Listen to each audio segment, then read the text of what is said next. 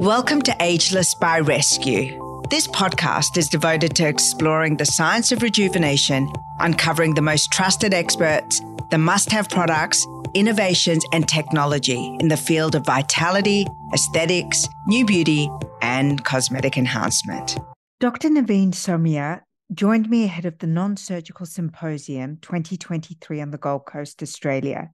Based in Sydney, Dr. Somia is a highly regarded specialist plastic surgeon and as a past president of the Australasian Society of Aesthetic Plastic Surgeons, he has been at the forefront of the industry for nearly 2 decades. Dr. Somia's commitment to both his patients' aesthetic goals and his role as an educational leader in the field has made him a trusted authority. He's certainly someone I turn to when I need to decipher some serious science. He has served as the scientific convener for the ASAP's Non-Surgical Symposium meeting for the past 5 years, solidifying his expertise and dedication. He is an advocate for patient-focused and safe frameworks to approach facial aesthetics. In this important episode, we dive into the changes in law that came into effect July 1 in the realm of cosmetic surgery and aesthetic enhancement. Dr. Somia sheds light on the new guidelines introduced by APRA, which aim to protect consumers and ensure informed decision-making when it comes to choosing practitioners and treatment plans. These updates encompass marketing, psychological assessment, and procedural guidelines, and are part of a comprehensive cosmetic surgery reform package that raises standards and imposes stricter advertising requirements. We also explore the exciting global trend of regenerative superclinics, a revolutionary concept that brings together experts from various disciplines to address longevity, aesthetics, and cosmetic enhancement, all under the one roof. Dr. Somia provides valuable insights into this emerging trend and its potential to shape the future of aesthetic medicine. I invite you to unlock the secrets of longevity, wellness, and new beauty with Dr. Naveen Somia exclusively on the Ageless by Rescue podcast. Dr. Naveen, I'm so delighted to have you on the show. This has been a long time in the making for us, huh? That's right, Baha. Thank you for having me. It's a pleasure to be on your show. Yeah. I always love listening to you. I think, for those of you who don't know, not only are you an esteemed plastic surgeon in Australia, but you were also the former president of the Australian Society of Aesthetic Plastic Surgeons.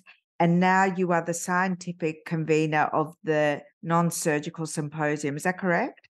That's correct. So tell me, what does the scientific convener, I know it's pretty much, you run the whole thing, but specifically, what is this role and why did you decide to put together a consulting committee for this year's Non-Surgical Symposium? That's a very good question, because we have been running the Non-Surgical Symposium as a not-for-profit meeting focused primarily on evidence-based scientific research in the non-surgical space for the last many years. And I have been convening this meeting for the last 4 years now. And all of us are very good at what we do, but over time we tend to know less and less of the stuff that we do. So I thought to have a perspective of having different viewpoints, different perspectives across the industry, which is predominantly the participants in the industry include all healthcare professionals, starting from plastic surgeons, other surgeons, specialist dermatologists, doctors who do cosmetic injecting, nurse practitioners, enrolled nurses, registered nurses, and dermal therapists. We said, why don't we get a viewpoint from each one of them? So we have one person representing each sector on the advisory committee, who can then advise me on things that are important as how they see the industry in, which ultimately makes for a better learning experience for everyone who comes to the event. So we're very proud of the fact that this is the first time we had a scientific advisory committee, and we have put together a very, very good program. And unlike the last few years where the focus was on being a better injector and trying to do the best for your patient. This year, we have all of that. Plus, we've got systems in place to put all that collective knowledge together so that if you can go to your clinic on Monday morning and you want to put into practice these things, there is a structured framework, because systems make sure that you do not miss anything. Systems make sure that you use what we call as the good practice, a best practice in the industry based on evidence-based and current science.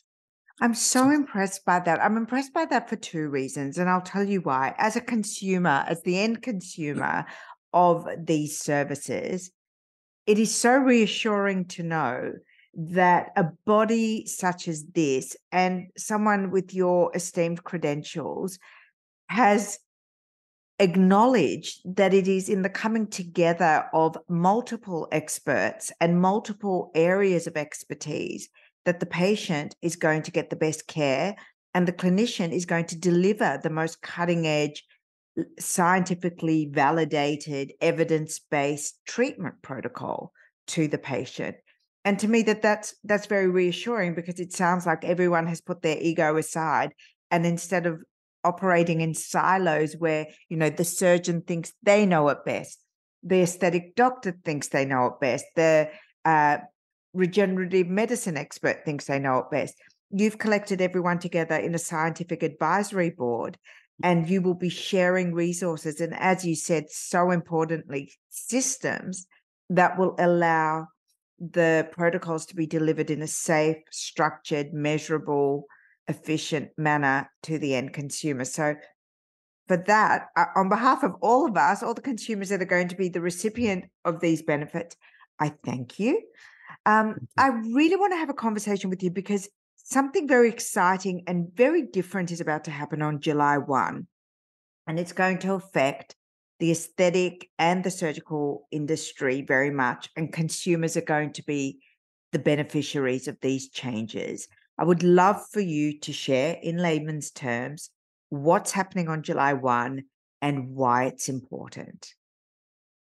Thank you. But I think July 1 is not very far away.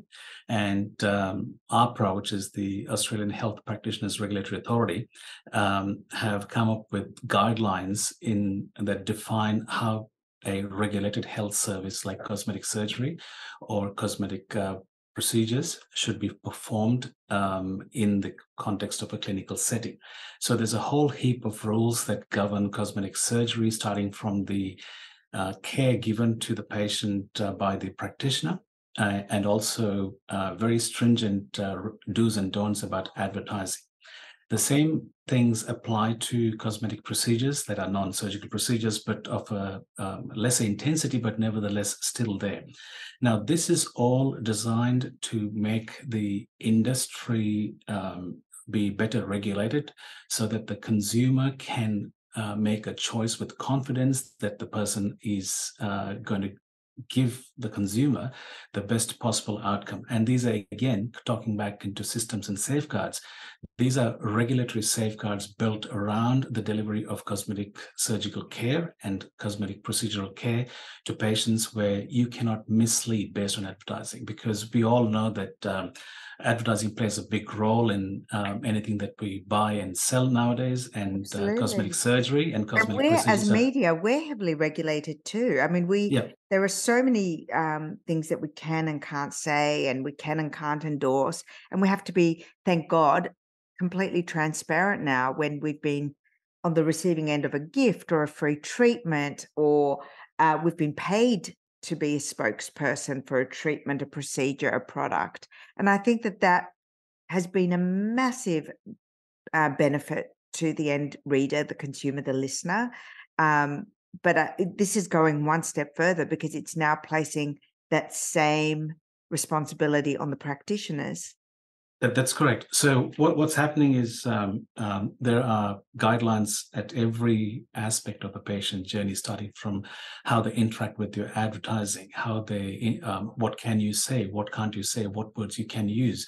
And it's all about trying to remain as scientific as possible and as evidence-based as possible. To give you an example, colloquial terms cannot be used in isolation. They have to be used as medical terms. For example, you can no longer say the word tummy tuck, if I can use that term. You have to combine that with the word abdominoplasty, which is the medical term for the procedure, basically trying to showcase that this is serious surgery.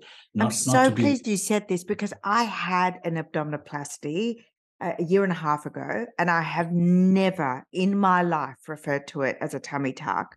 Yeah. And my goodness, it is a serious procedure, and the recovery is something I have never experienced before. The procedure itself is a serious medical, scientific procedure.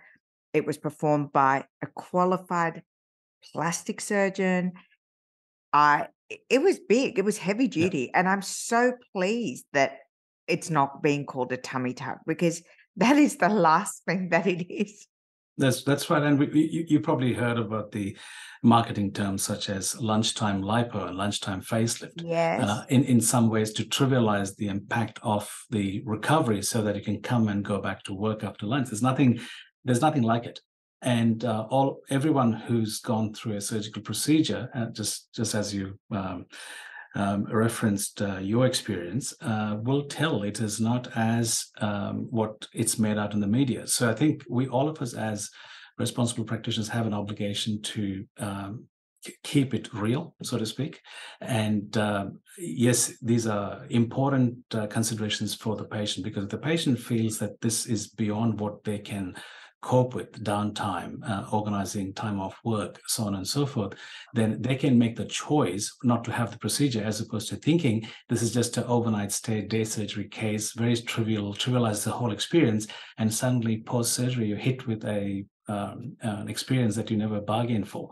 So I think these are all things that will tighten up the advertising regulation of the industry to make patients' decision-making a bit more grounded, so to speak, and better.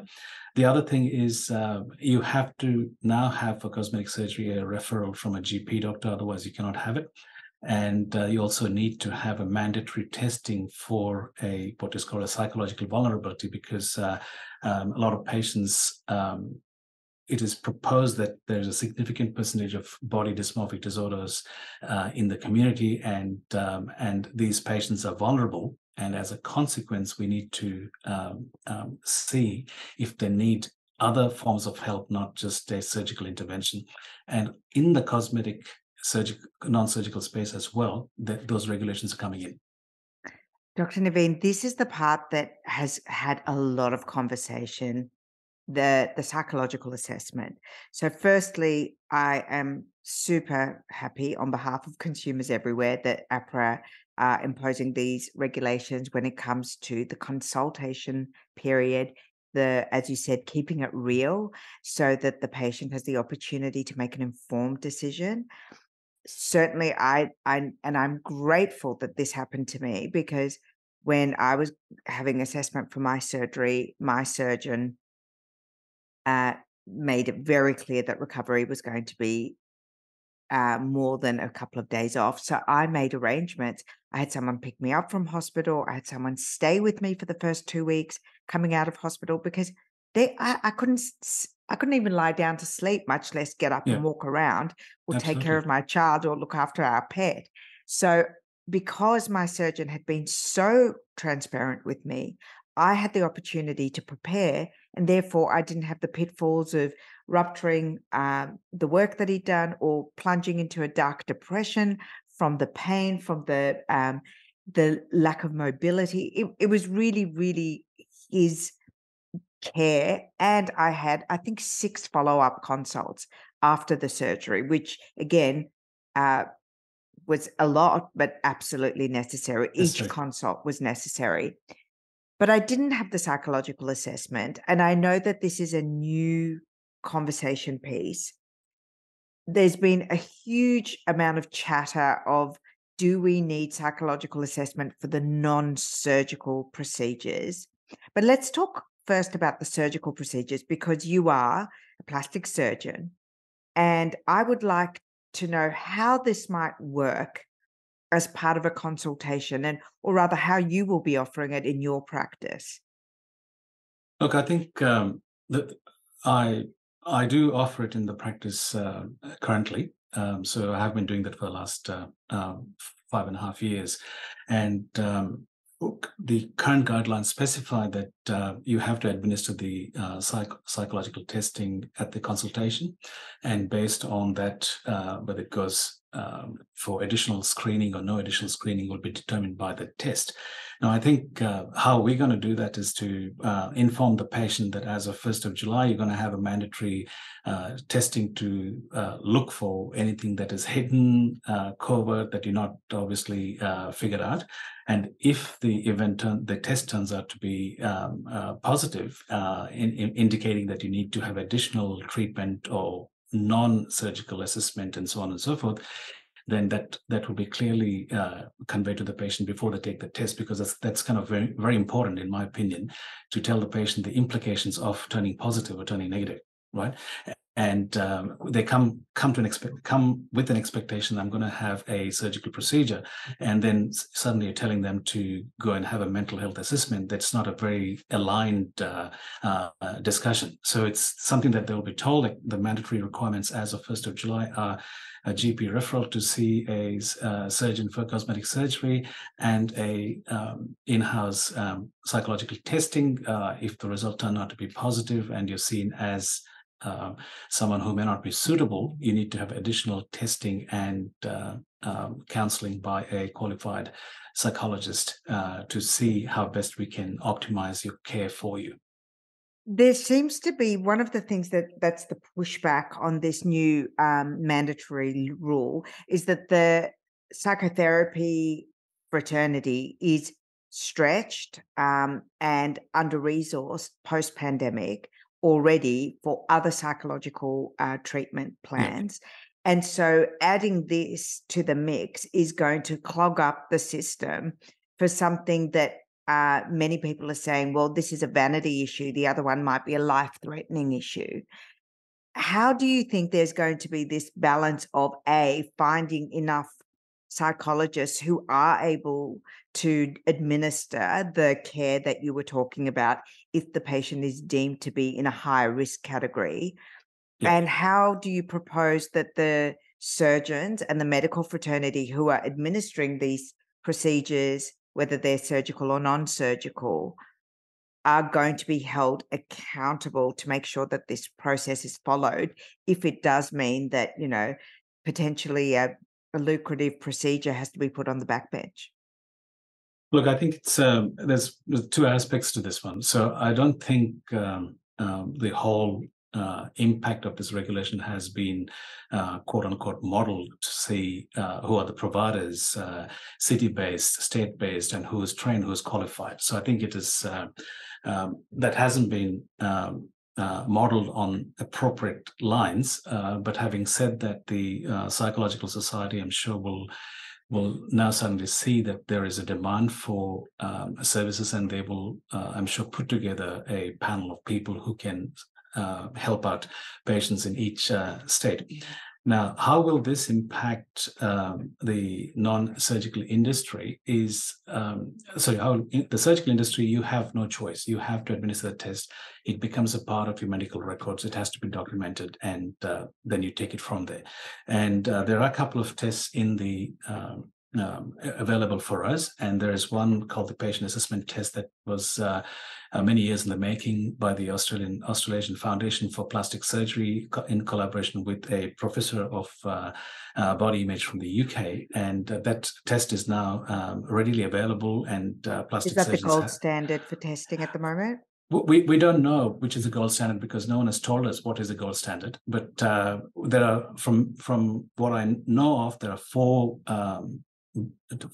testing methodologies available currently, but in the next 2 to 3 weeks, we'll know if any more are coming on the market. So this one is called the patient assessment tool, and you can go through a small training program to familiarize yourself with how to test and then how to interpret those results and take it from there. But I think come 1st of July, there'll be a few teething issues, I can assure you that. Yes, I'm going to ask you a question which relates to this. And again, from your experience and perspective, I'd love to know. A growing number of patients in the surgical space are teens, older teens. So, and I believe it's legal after 16, correct, to have rhinoplasty, breast augmentation, liposuction. There's a whole lot of things you can have if you have parental consent. Is that correct? That's how I understand, but I think the stricter regulations for teenagers having cosmetic surgery in terms of assessing their psychological vulnerability. You need to have a GP to vet that. There's significantly longer waiting periods or sort of quote unquote cooling off periods. And there's a whole heap of safeguards built into the system. So one of the common things that patients seek is a procedure called breast reduction, which can impact their lifestyle, and the quality of life at a very young age. So these are operations that can be seen as cosmetic, but at the same time, they impact adolescents or teenagers. So it's in this case where a GP can help the patient access the appropriate practitioner, the treatment, and then as long as there are guidelines in place to make sure that delivery of care is not just you decide I want to have a procedure, and then you're going to have it done. But for other things, for example, like rhinoplasty, if there's a medical indication that could well fall into that pathway. But things such as liposuction in teenage adults is a medical reason for it. I think it's going to be harder because it'll be seen as a pure cosmetic procedure, and I'm sure that there's going to be more stricter guidelines because you'll have to get the clearance from a psychologist/psychiatrist as well as a GP to support you in the journey. And I find that, I guess that's reassuring. And in total transparency, I had my first cosmetic surgery when I was 17. I was 17 years old. I wanted rhinoplasty. I booked in. I didn't need a GP referral. I went to a plastic surgeon in Canberra at John James Hospital when I was 17 years old, and I had my first rhinoplasty. It was not for a medical reason. My second rhinoplasty was for a medical reason because I had my first one too early and my, skull hadn't grown and I needed to have my septum straightened out when I was 25. But so I guess I'm reflecting on personal experience and also as a mother of a 12-year-old who may not be getting marketed to by advertising to be interested in cosmetic surgery, but she's certainly getting marketed to, because when you see, pop stars and actors and actresses who have undergone almost like a complete makeover, for lack of a better word, exactly. When you see some of the most famous, well-paid models in the world who literally were not born this way and achieved their look through surgery, it's hard as a mother to then say, look, oh, you can't do that. Don't do it. It's terrible for you. So as a mother, I'm excited that the medical fraternity are going to close ranks and they're going to say, the GP is going to say, no, I'm not going to give that referral. The surgeon is going to say, let's have a look at the psychological framework before I proceed with this procedure, and potentially won't proceed with the procedure. Yep.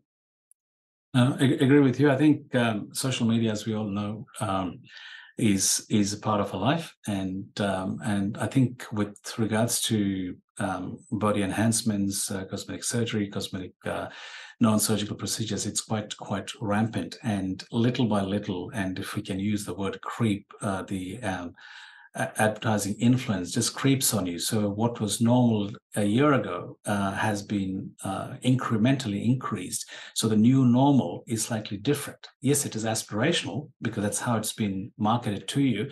And all of a sudden, what you thought normal at the age of 11 is not normal at the age of 13, and so on and so forth. So all of a sudden, the ground realities are shifting very, very fast. And people, if you follow Instagram, you'll know that people post their own experiences or photographs of having had surgery before and after, which is very knowledgeable. But at the same time, how does a 12-year-old interpret that one? How does a 15-year-old interpret that one? Or how does a 12-year-old interpret, one day Ariana Grande looked like this and the next day she looked like that, or Bella Hadid was born looking like this and now she's the most highest paid model because of the surgery that she had.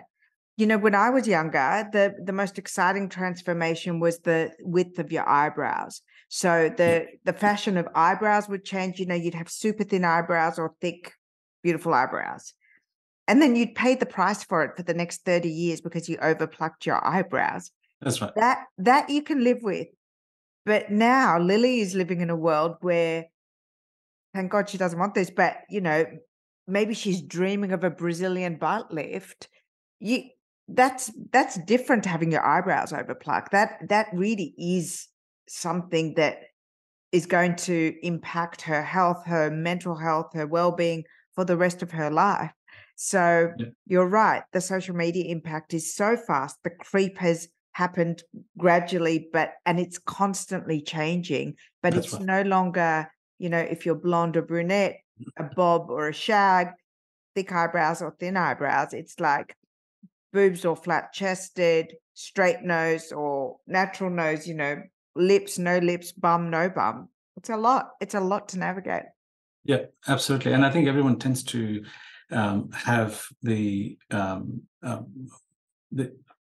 have a feature that is present in a celebrity. So somebody will have an eyebrow of person X, and someone will have wish to have a cheek like person Y. So now they know that all those things are physically possible. You know what I mean? So it's like so you can see how this whole thing. It's like a shopping list. It's like, oh, can I have, you know, so-and-so's nose? Exactly. And it's possible. It is actually possible.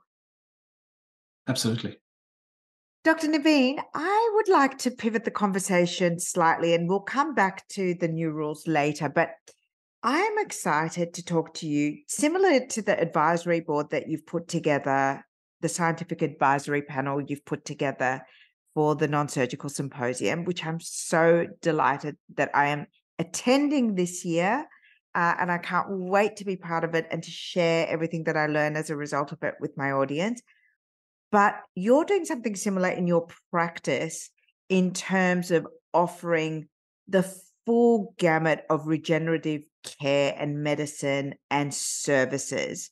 And this is something that you believe is going to be the new normal over the next 10 to 15 years. Absolutely. So I think if you look at, let's take, for example, the Scientific Advisory Committee as a benchmark, and the multiple disciplines and professions involved in non-surgical aesthetics. So every single one is a committed professional who wants nothing but the best for the patient. But all of us are working in our own little silos, and our knowledge base is very focused on what we know and what we know well and do well. Right, but there is, and in a way, that's good, because I want to know that Dr. Naveen Somia is going to every single surgical conference, symposium. He knows surgery inside out. That makes me happy that you make time to keep learning, growing, being better at that craft. But there is so much of knowledge out here. That's an explosion of new things coming in all these disciplines, that it is almost impossible for one person to be on top of it. So that is why coming to a meeting like the non-surgical will just open up your eyes to say, okay, fine, you can do this and you can do that and you can do that.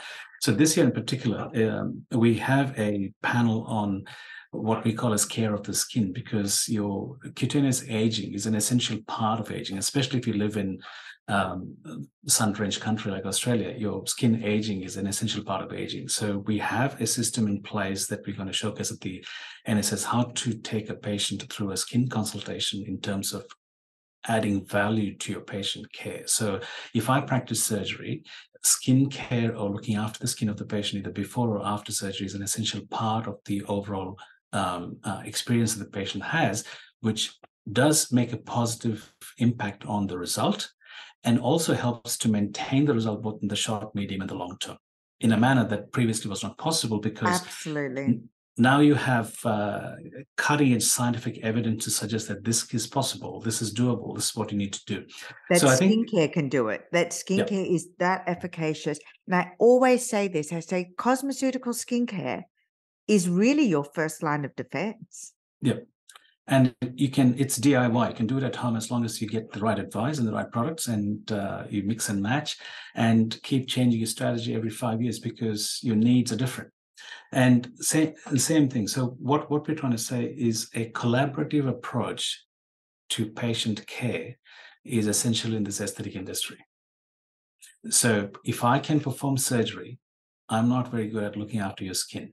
I can advise you on basic key points, but then there are professionals who are dedicated to looking after your skin. And that's kind of why you need to have a dedicated professional look after you, because that's when you get the best of everything. And similarly, if you have somebody who's a specialist dermatologist look after you, and there are certain things that the specialist dermatologist can look after you better than what I can look after you. And so there's a big avenue and a growing trend to collaborative care to improve the outcomes for your patient. And I think that's kind of what will be showcased at the NSS, that working together is an essential part of how you not only stay relevant, but you continue to provide the best for your patient. Otherwise, your offerings can become stale very quickly. Well, I also like it from a consumer benefit point of view, in that, if I come to your clinic, I'm being treated as a whole and not as I'll just polish up this, but we'll ignore this cause area. Yeah. And for me, one of the key things in my kind of regenerative journey was the hormonal piece and the integrative and regenerative medicine conversation. So my aesthetics physician, Dr. Joseph Hakeek, he said to me, before I keep buffing and puffing and filling and lasering, which we've been doing, you are now at a stage where you need hormonal intervention, and I don't do that. So I'm going to refer you to a doctor who is actually going to attend to that, because the sagging that you're now experiencing is no longer just normal age. It's led by hormonal changes. And my work will only be a patch job if we don't attend to the root cause. So off I went to see Dr. Nasser for my hormonal needs. And that was revolutionary for me. It was just a great aha moment.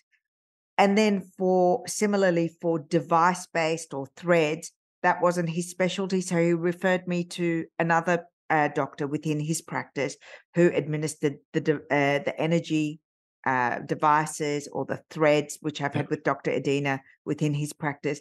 So I do love that. I do love that I was cared for so much that, I was moved around, and it was through that network that I got the referral for my surgeon who performed the abdominoplasty, and my surgeon knew the other doctors that were in my networks. And so I felt safe. But I thought to myself at the time, wouldn't it be great if everyone was together? I didn't have to go to 5 different clinics to do this. So you're right. I think expertise sometimes is it's hard to maintain that level of expertise in one place for obvious reasons. But I think shared care is probably in a way a very good model of care, and we're beginning to see this coming through fast and furious, as we say. And I think the future is also going to be very groundbreaking as we see more technology, more research coming into what we call as cellular aging and metabolic health.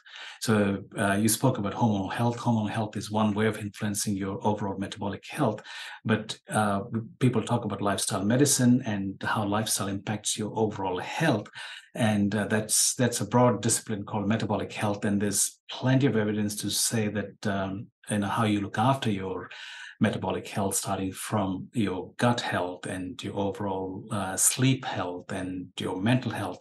So everything impacts one another. And I happened to read an article recently that suggested that your muscle is not just a structural organ for strength and mobility. It is an endocrine organ, and every time you activate your muscle is an endocrine organ. Wow, correct. I've never heard that. That's right. It's a new paper that I read published last year, and it said that every time you activate your muscle, you produce a whole heap of beneficial hormones and growth factors that are very essential, that tick off A, B, C, and D.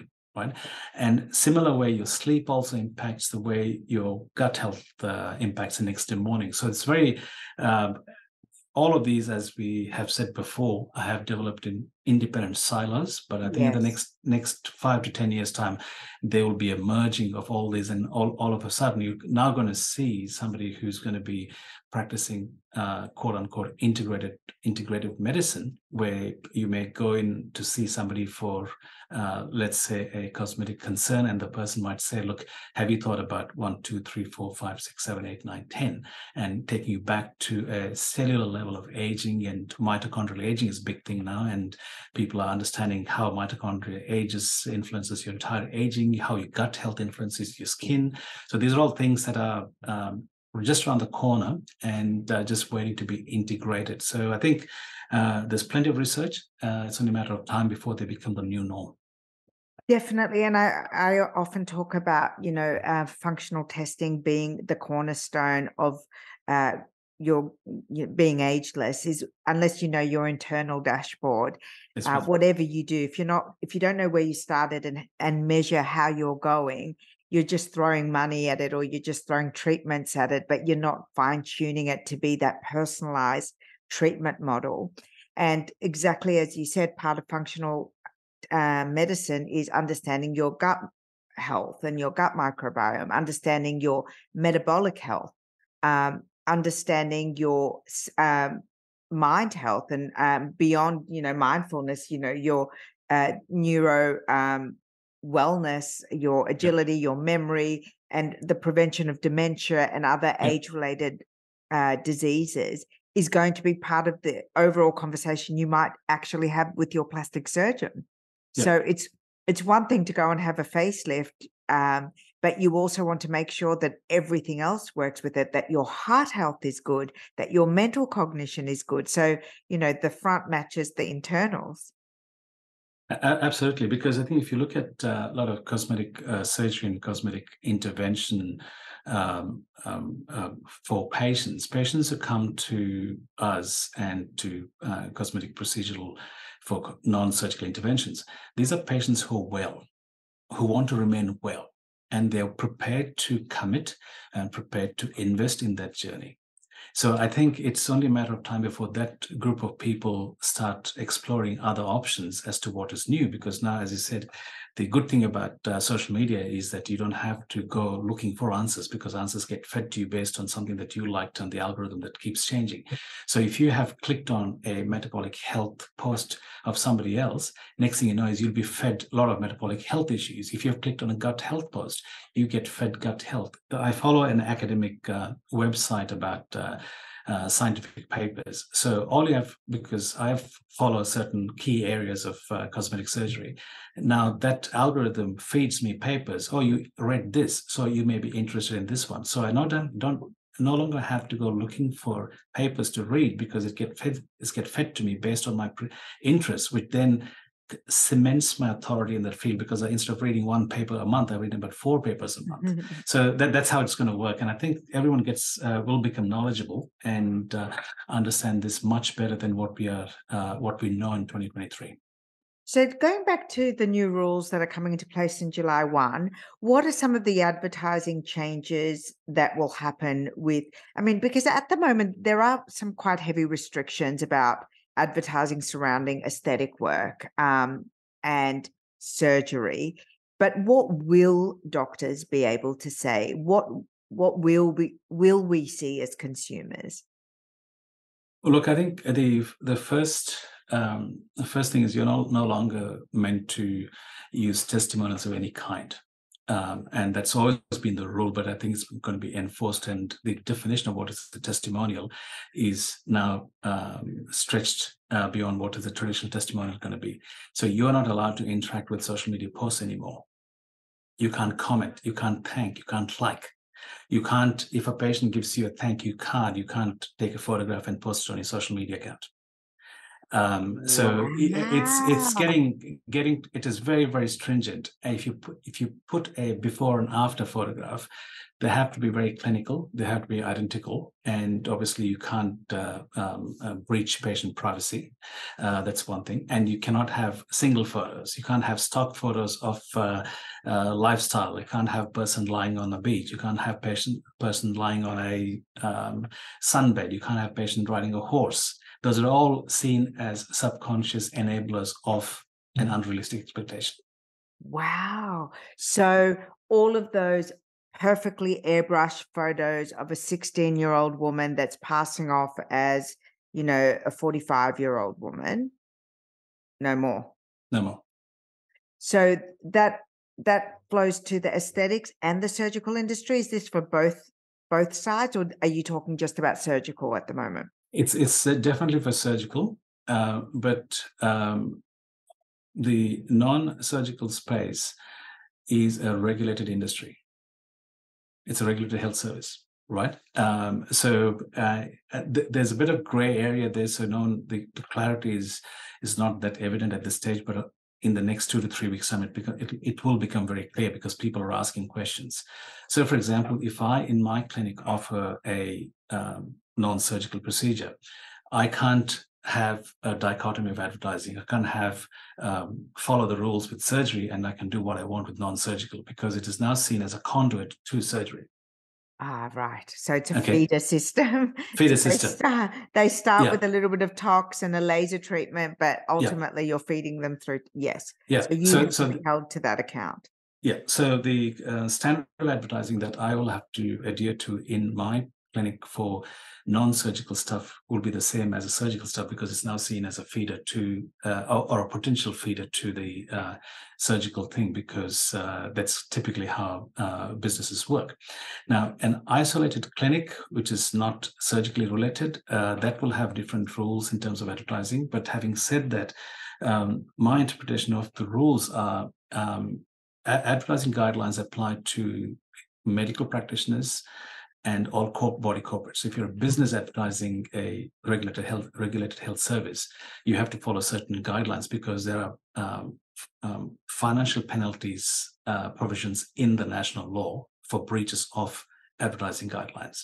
So this is what we don't have clarity yet, but it'll be very clear in the next 2 to 3 weeks. Great. And what will you be able to say? So how will you be able to explain and advertise and entice a consumer to have a surgical or a non-surgical procedure? There's a lot of disclaimers and a lot of obvious what is called as open disclosures about who you are, what you do, what is your registration status, what is your upper registration number, has to be disclosed in every post. You have to say that surgery has potential risks. A second opinion with a suitably qualified practitioner is recommended. The results vary from person to person. Your results may not be the same as this, and that kind of stuff. And you also have to have a place on your website where you can access the risk and the benefits of the patient before they make a decision to see. You can't just say these are good things that can happen to you, but at the same time, patients should be able to make a decision based on the information given to you to have a balanced view. And you can't say things other than the factual, accurate scientific data. You can't extrapolate saying that if you have if I can use the word tummy tuck because it's a very common thing, you can't say have this surgical procedure to improve your self-confidence. Those things are gone. Interesting. You have to say that, yes, if you have a liposuction, you can expect these 1, 2, and 3. But then sometimes if you look at websites, they'll say reclaim your freedom, regain your freedom. Absolutely. Absolutely. Go for a lifestyle. They're selling the dream. Yeah. So in the cosmetic industry, we have hope in a jar. In the surgical and non-surgical, we have a whole lot of other promises. Yeah. So I think that's going to be that's going to go out of the door. And so as I said, it's to be very factual and accurate and not upsell and oversell stuff. And obviously, you cannot use people who have who are quote unquote influencers, and your relationships with influencers and anything you post on on their website or your website, if they post for you, has to be made very explicit and transparent. Gotcha. So I have been wanting to ask you this question. And in fact, last time I was going to have you on the podcast, we had to wait because this matter was in the courts and very high profile. But there was an enormous amount of damage done from the cowboy surgeons. Let's give them a broad brushstroke. But what it did do after the investigations of, I think it was Sydney Morning Herald and Channel 9, when it brought a lot of this to light, is that the Australian Society of Aesthetic Plastic Surgeons were able to once again have a very clear voice and conversation around the differences between a cosmetic surgeon title and a plastic surgeon title. And I'd like for you to educate us once again, because even now in the consumer's mind, there is difficulty in making that distinction. Thank you. Look, I think before I start, the current rules that are going to come into force very soon, not the 1st of July, but fairly soon, that's in the pipeline, is you cannot call yourself a surgeon unless you're a registered surgeon, a registered eye specialist who performs surgery, or a registered gynecologist who performs gynecological surgery. So if you use surgeon in any context, you have to fall into these three categories. Otherwise, you cannot use the term surgeon. So if you were to use the term cosmetic surgeon after having graduated from medical school and complete your internship and say, well, I can call myself a cosmetic surgeon, there was nothing wrong in the law in the past that prevented you from doing that. But now the new law has been changed so that you cannot do that, and that will be seen as a breach of the national law. So that's the first thing. The second thing is Can I just stop you there? What is the difference between a surgeon who is a cosmetic surgeon and someone who is a plastic surgeon? What are we talking about?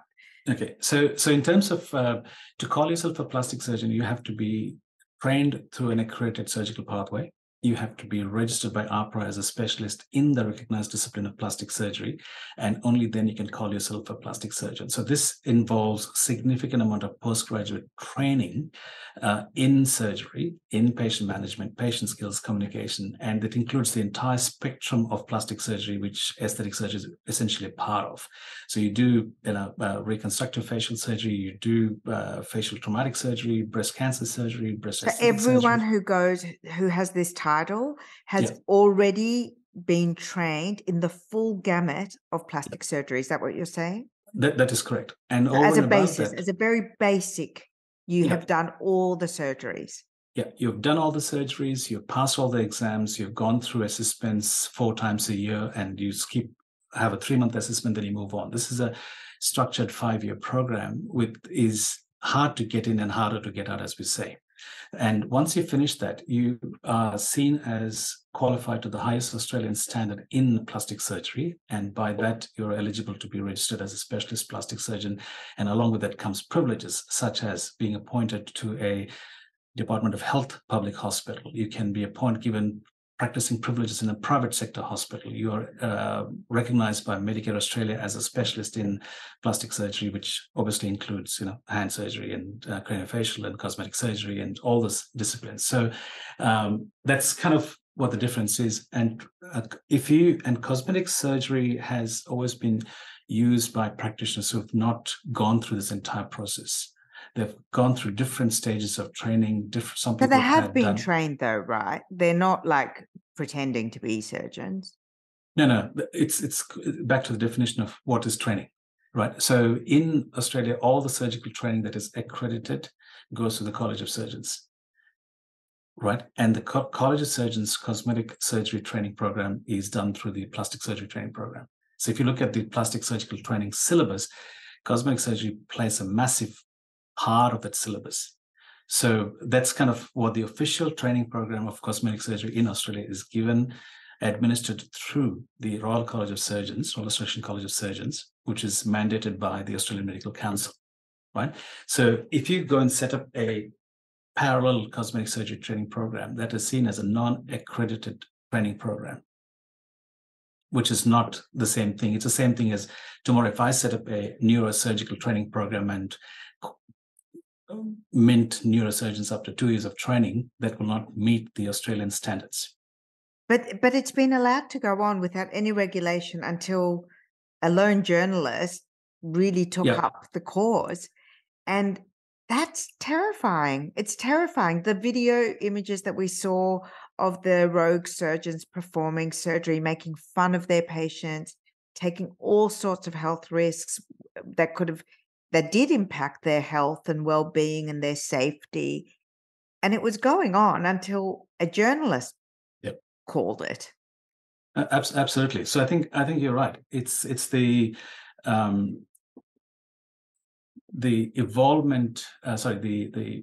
evolving of how this whole space kind of quote unquote crept up.